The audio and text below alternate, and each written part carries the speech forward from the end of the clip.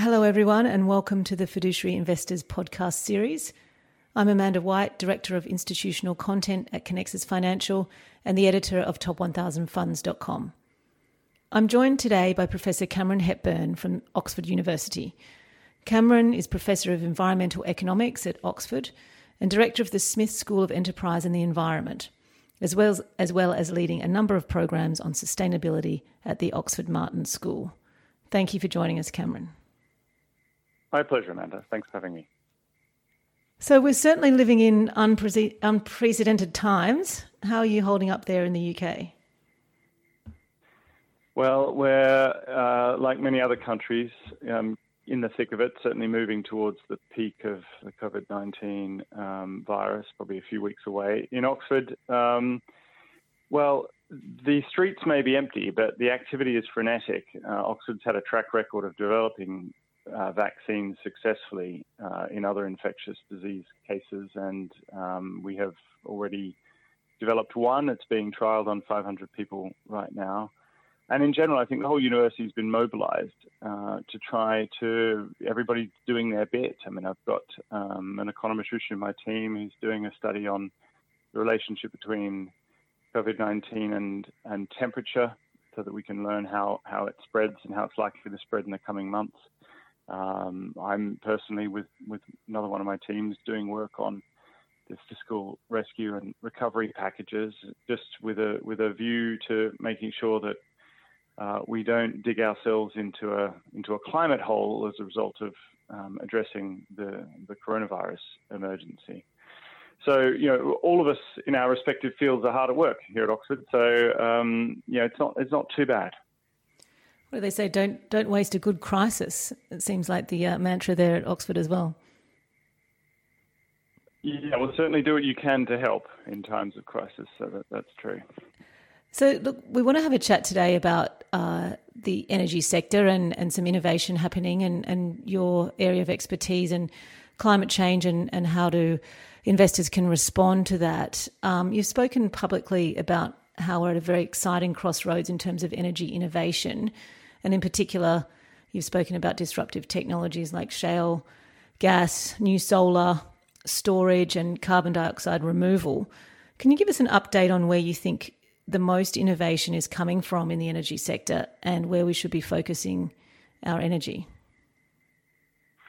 Well, the fantastic thing about this particular period is that there's an awful lot, finally, of innovation coming in the energy sector from all sides, really. I mean, if you go back a decade or two, the numbers, both in terms of money going into the space and patents and the rest of it, were pretty poor, fairly low, but actually, the world's finally picked things up. And to answer your question, I mean, I think there's an awful lot of interest in further pushing down the costs of solar and wind.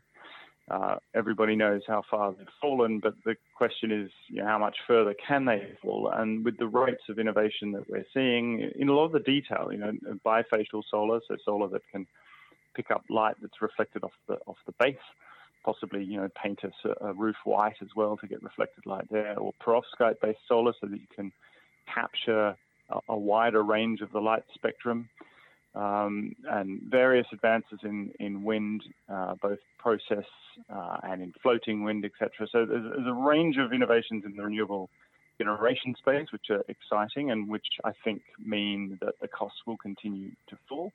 But then the other big area is, we've also finally got to grips with the fact that we need short, medium and long-term storage, and in particular long-term storage of energy at scale. So, we've had the kind of first wave of innovation in batteries. Costs are coming down. The cost curve's pretty sharp. And that's going to be helpful for day-night storage, grid stability and so on. But the big challenges left really are in the medium and the longer-term scale storage. And there's lots of thinking about, electrolysis, so using renewable energy to produce hydrogen by heating water. The costs there are also coming down fast because of innovation. And then other ways of using and carrying and storing that hydrogen inexpensively, for instance, as ammonia, or as some other liquid compound that effectively takes the energy in the hydrogen bond and puts it into a form that's easier to move around or just to keep sitting there for a while. So there's an awful lot of innovation, and that's important because it comes at a time when we're kind of having a bit of a dress rehearsal for the climate emergency. Oil prices now at $20 to $30 a barrel, even below 20, and we've had this hit on the demand for oil and the supply of oil. So the challenge for renewable energy to be cost competitive is a little bit greater. But that's always been, the target. I mean, you can't compete with today's oil price. You've got to compete with oil and coal prices at their most competitive, at their lowest level. So what we're learning right now is that actually it looks like renewable energy is holding up. And from an investor point of view, the investors are looking at the sector and saying, well, that's much more attractive than having my money in fossils subject to these wild swings in commodity prices and other risks. So related, I guess, the UK and other governments around the world have committed to net zero by 2050, and yet we haven't really seen huge progress in how to get there. So from where you sit, what are you seeing in terms of green technology innovation that can leapfrog this problem and provide some viable solutions for government and investors? A view on the green unicorn, if you like, and where we should be focusing our efforts in terms of startups. Yeah, well, I agree with you that these plans or targets around net zero are very welcome, but we obviously can't stop there. And what's needed is action and much more detailed blueprint, as it were, of how to get there. Now, as an economist, your first principles, a response to this is to say, well, we're not going to be able to second guess every technological development innovation that's going to come. We need to create the right incentives at the economy-wide level and then see what the private sector brings through. And that, of course, is the whole basis for a carbon price. But we're also at a point now where we're running out of time and we haven't had the prices that we would need. So you actually do need to be making decisions at the national and regional level by governments, because without those decisions, we're not going to get there, as you say. So some of the decisions that are needed are around technology, and in particular, the sorts of things that I was just talking about, blending renewable electricity generation with the production of clean molecules is a key building block, a foundational plank of the clean energy economy. And you can identify absolutely vital technologies in that cluster that we need to pull down in cost very rapidly. And I mentioned electrolysis earlier.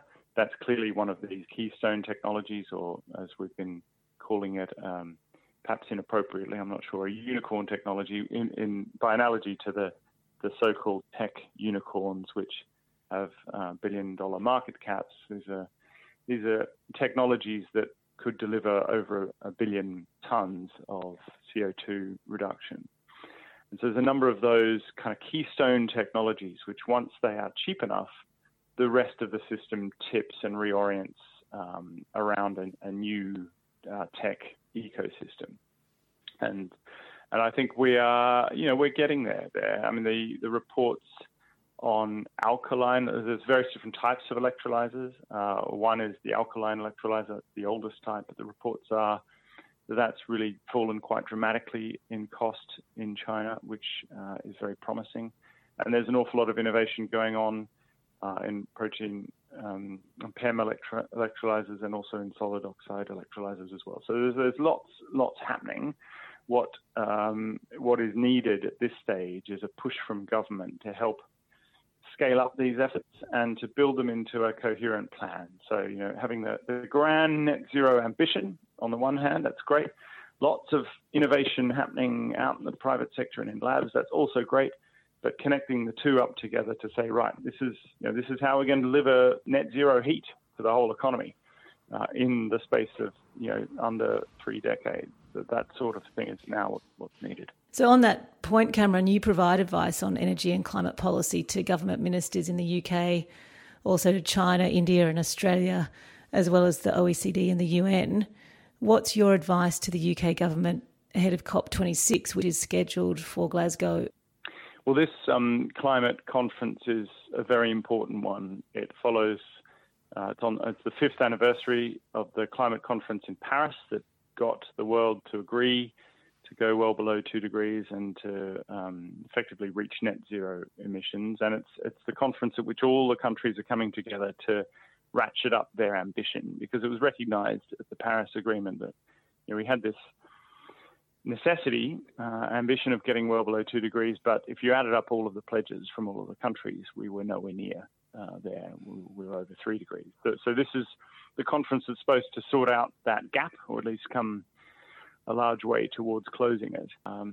And the priorities really for this COP are and it's a big diplomatic exercise, but it's to go with the grain of each individual country's interests and progress, and to take what's happening and to just accelerate it. So key areas include advancing applied innovation that will address the sorts of things we've just been talking about, further bringing down the cost of the clean technology systems so that they just simply outcompete fossil, because there's a real prospect of that happening.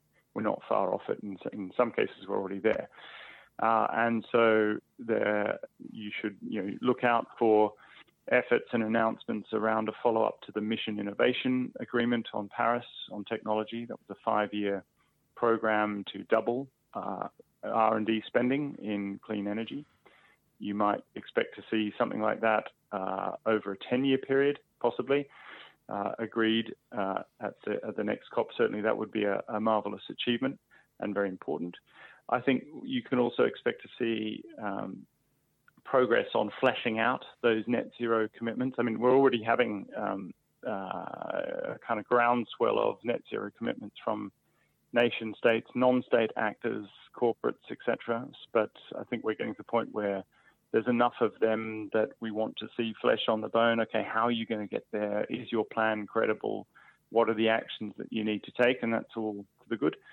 And then I think one of the other key kind of objectives of this meeting is to work on the net bit of net zero, because with a fair wind and a bit of good luck, we should be able to get our emissions very close to zero by 2050, but it is unlikely to be completely zero. And so we're going to need to take greenhouse gases out of the atmosphere, sadly, and that's going to require some innovation now so that we're ready when the time comes. And this is not just kind of carbon capture and sequestration, CCS, on existing streams of CO2 that we're pumping up there.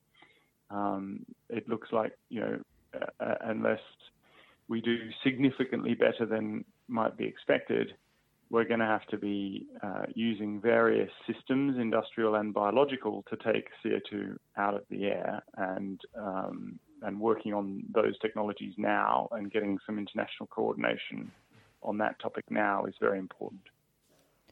So I want to spend a little bit of time talking about the work that you're doing at Oxford University, building on decades of complex systems science. My understanding is you're looking at sensitive intervention points in climate change and how modest changes in the socio-economic and political system can in fact deliver massive, fast impact. So can you talk us through that, and in particular where those sensitive intervention points might be? Sure. Yeah, I mean, this is an area of science that is gradually being brought into economic thinking, over decades. One would have hoped that it'd been a bit quicker, but we are slowly getting there. And places like the Institute for New Economic Thinking at Oxford, where I also work, have been driving this. So the ideas are that if you've got a complex adaptive system, like the climate system or like the economic system, then small perturbations, small deviations or changes in one part of the landscape can trigger knock-on effects that deliver very significant changes to the system as a whole, especially if that system's near a state of criticality. So in more simplistic terms, these ideas have been conveyed by the concept of a tipping point. But in more sophisticated terms, it relates to chaos theory and nonlinear dynamical systems. So that's the theory. Applying it to climate, what we've been observing in the past is that small and often kind of apparently unrelated changes have had big impacts on energy, food, transportation systems. They haven't always been motivated by climate. So, if you think about the efforts to get into space all those decades ago, that's what triggered the innovation around solar cells. And it's been a series of modest interventions on solar ever since that have led us now to this situation where we could conceivably power every single human energy need from the sun. In fact, it'd be, as many of your listeners probably know, it'd be a tiny proportion of the energy that hits the Earth that we would need to harness to power all of human civilization from the sun. And sticking with the satellite theme, if you slightly perturb the orbit of a satellite, then you can end up literally millions of kilometers away from where you were if you hadn't turned on your thrusters, and that sort of logic is how we got to the moon. So those ideas also apply in the financial system, as well as in the public and tech systems. And in the financial system, give you an example. If you were to change the way auditors had to report on companies' books and balance sheets, so for instance, rather than saying oil companies are it's perfectly legit for them to book their barrels of oil at $70 a barrel, and instead said, we need you to, in addition to whatever assumptions you see as business as usual, we need you to be reporting a set of books based around a Paris compliant scenario, where oil is probably more like $20 a barrel, where it happens to be today, but I don't doubt it'll probably go up and come back down again. But so what does your balance sheet look like with oil at $20 a barrel? So that tweak of the auditing rules could shift financial market expectations, investor expectations, and I guess make people just more aware of the significance of the risk. It's still taking investors quite a long time to wake up to just how risky this sector is. Just how risky investments in anywhere in the coal supply chain are. Oil and gas you might think of as being a bit more resilient than coal, but we've seen the last few weeks just how fragile these sectors are. So it's that sort of intervention. And, we've got a team of 20-odd people looking at interventions across the economy, some within finance, but others in many other areas as well. It's kind of which lawsuits could have a big impact on directors' duties and what the reasonable director is expected to do, which technologies are the keystone technologies, which has just been spoken about, what policies could trigger copycat behavior from one national government to another, like a border carbon adjustment that would potentially deliver carbon prices all around the world. So they're the sorts of ideas we're exploring. It's really good fun.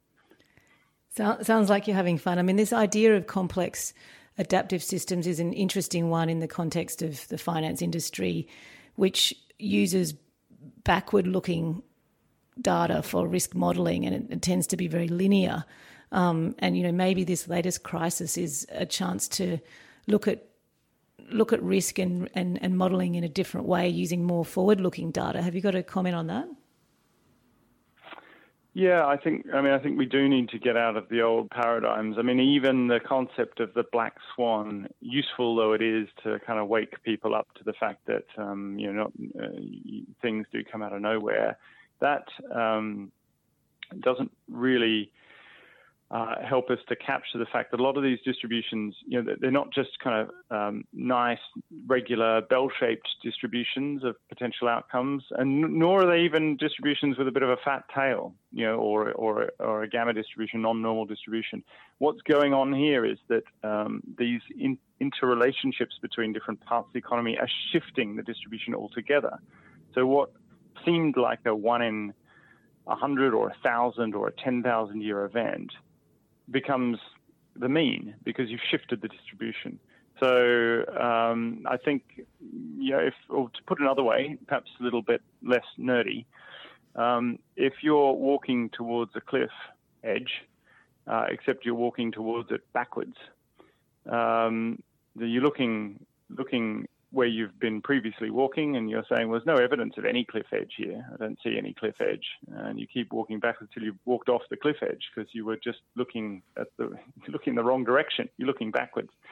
So, I mean, it's pretty obvious that using backward-looking data and historical data only does not tell you what you need to know, especially in a context where the system has structural breaks, where there are these nonlinear dynamics in the system. And it's uncomfortable because in order to turn around and look forwards, you end up having to be a bit more speculative, a bit more theoretical. You have to understand the underlying connectivity and the network structure of the system, and have a harder scenario-based probe of all the things that can go wrong. But if you don't do that, you're kind of pretending that these things don't exist when in fact we know they do exist. So you're going to be hurt. That's the bottom line. So yeah, I think it's very important that we start doing more forward-looking work in this area.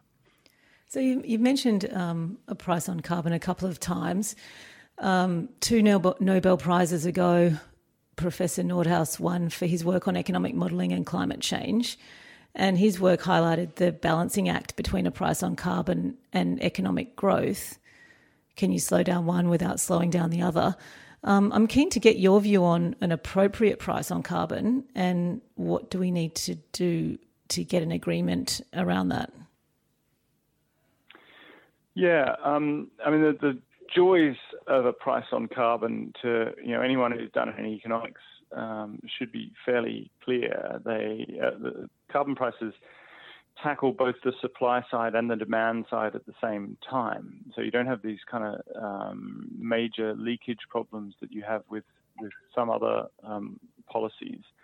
And there's a lot to like about them because they're neutral to different technologies and approaches and processes. The challenge has always been getting one at the right kind of level, and you asked what that level is. I mean, the views will differ amongst economists here, as this is often the case, but I'd say that a kind of mean range of an appropriate price on carbon is around the $50 to $100 a ton kind of range. There will be those who will say that's way too low. It looks like we need $200-300 a ton in order to get ourselves to zero. But there are also those who will say, well, it's far too high. There's a lot of innovation coming down the line. We don't need prices that high. And, if you slap them in immediately, that would be quite damaging to the economy. So, I think somewhere in that $50 to $100 range is about right at the moment. There are a number of countries around the world that have prices in that range. There are certainly many, many countries who have implicit prices that are way higher than that range. I mean, it's quite remarkable what you can, how inefficient our approach to this problem is, frankly, right now. You've got some subsidies and taxes that have implicit carbon prices of over $1,000 a ton. And people seem to like them. And others that, people get very upset about that have implicit prices of $10 a ton. And I think the kind of bottom line here is that actually we economists may well quote, know roughly what we need to do, but actually the action here is in the politics, it's in the psychology, it's in the kind of public acceptance of these prices, and it's in the way they're put into practice. And we've done quite a lot of work on this in the last couple of years. And if you like, I can say a lot more about it, but I won't go down that rabbit warren unless you want to. Maybe we can link to some of your work when we publish this. My audience, Cameron's largely made up of very large institutional investors, and they're increasingly looking at the climate issue and how to incorporate that into their investment decision making. What do you think is the best way of doing that to, accurately assess risks but also opportunities, and to do it in a way that is at a total portfolio level, not a kind of bottom-up risk assessment, but actually something that's more fundamental than that? What do you think that they should be doing? Yeah, well, the place I would start at a high level is, we had to ask ourselves this question for the university's endowment of several billion, not huge, but large enough, and it matters to us. And what we came up with is a set of Oxford Martin principles for climate-conscious investment. These are a high-level set of three fairly simple principles, which is to say, are you investing in funds and in companies and in other assets where the people managing those assets or the chief executives and chairs of the companies, do they actually get it? Do they understand the imperative to get to net zero, or are they still funding lobby groups who disagree with the science? Second, do they have a plan to be profitable? How is this entity making money in a world where everything is net zero emissions? So it's not enough for an oil company to say, we've reduced our emissions by 50%. So the oil and the gas that we extract, we're using renewable energy to extract it. I mean, there's a technical term for that, which I won't use, but it has the letters B and S associated with it. And I think, the bottom line is, in a world where nobody is using oil and gas because it's emitting, how are you making money? If you don't have an answer to that question, then I think investors should be pretty wary about putting their cash into that sort of company or entity. And then a third, these are very high level principles, but the third principle is, what's the plan? How are you going to get there, and when are you going to get there? And is that a credible plan? Can we track progress? Is it the sort of thing that's a bit wishy-washy, or are there numbers associated with it so we can see whether you're getting there? So that's a starting point. I mean, what I guess the reason we have framed it that way is because there's an awful lot of investors who say, well, let me first work out the carbon footprint of my portfolio. And I'm not saying that's necessarily a bad thing to do. It's just not necessarily particularly informative right now, because what matters is that you're able to get down to zero emissions, and your emissions this year versus last year, or this year versus your peers, don't necessarily reveal the amount of R&D going on in the background, the strategy, the plan. Maybe that you actually have to increase emissions now in order to reduce emissions later. For instance, producing a lot of insulation could increase emissions in the short run, but reduce emissions by reducing heat loss from buildings and so on. So just need to be a bit more sophisticated about this than just taking a carbon footprint. And then in terms of the decision-making process, I think there's still a lack of awareness about just how big this is. I mean, this is a rewiring of the whole economic and hence also financial system. And if you're unaware of how that rewiring is likely to happen or could happen, then you're probably putting money into the wrong sort of categories, or at least you're taking risks that you're probably unaware that you're even taking. So there's a question about boards and exec committees and investment committees having the right level of sophisticated awareness around these topics. There's a huge demand for this now, where the Smith School and the Business School at Oxford have a number of executive education programs on sustainable finance, on leadership in a climate emergency, to help to upskill capability within investment committees and boards. So there's those sorts of, and other universities do too, and there's those sorts of ways of which you can kind of lift the capability and hence awareness of risks and also opportunities in this space. So it's a lot to think about, especially when everybody's thinking about, oh my God, the markets are down 20, 25%, and my pension coverage is poor and so on. But equally, at this particular point in time, we've just seen what can happen with an emergency that actually all the science told you was coming, and you didn't listen. And personally, I sold my equities in January because I looked at the science and thought this doesn't look too good. And it's going to be gutting if this happens again on climate. All the science telling us this is it's coming at us. So listen to it, work out what you should do, and act accordingly before it's too late and the market's down. You think, oh, drat, I wish I thought about that earlier. So you've certainly reminded me of the enormity of it and the complexity of it, Cameron, and glad to hear that you're offering some executive education, because I think that's certainly a lot that's needed there. So thank you for that. Is there anything else that investors, should be reading or thinking about? I mean, what's the best way for a kind of non-scientist to get their head around this, apart from those education kind of areas? Yeah, well, we will very shortly on the Smith School website be publishing 2 primers on the science and on the implications, so that's a place to start. The idea is to condense and package what are thousands of pages of dense intergovernmental panel on climate change reports into a digestible format for the financial community.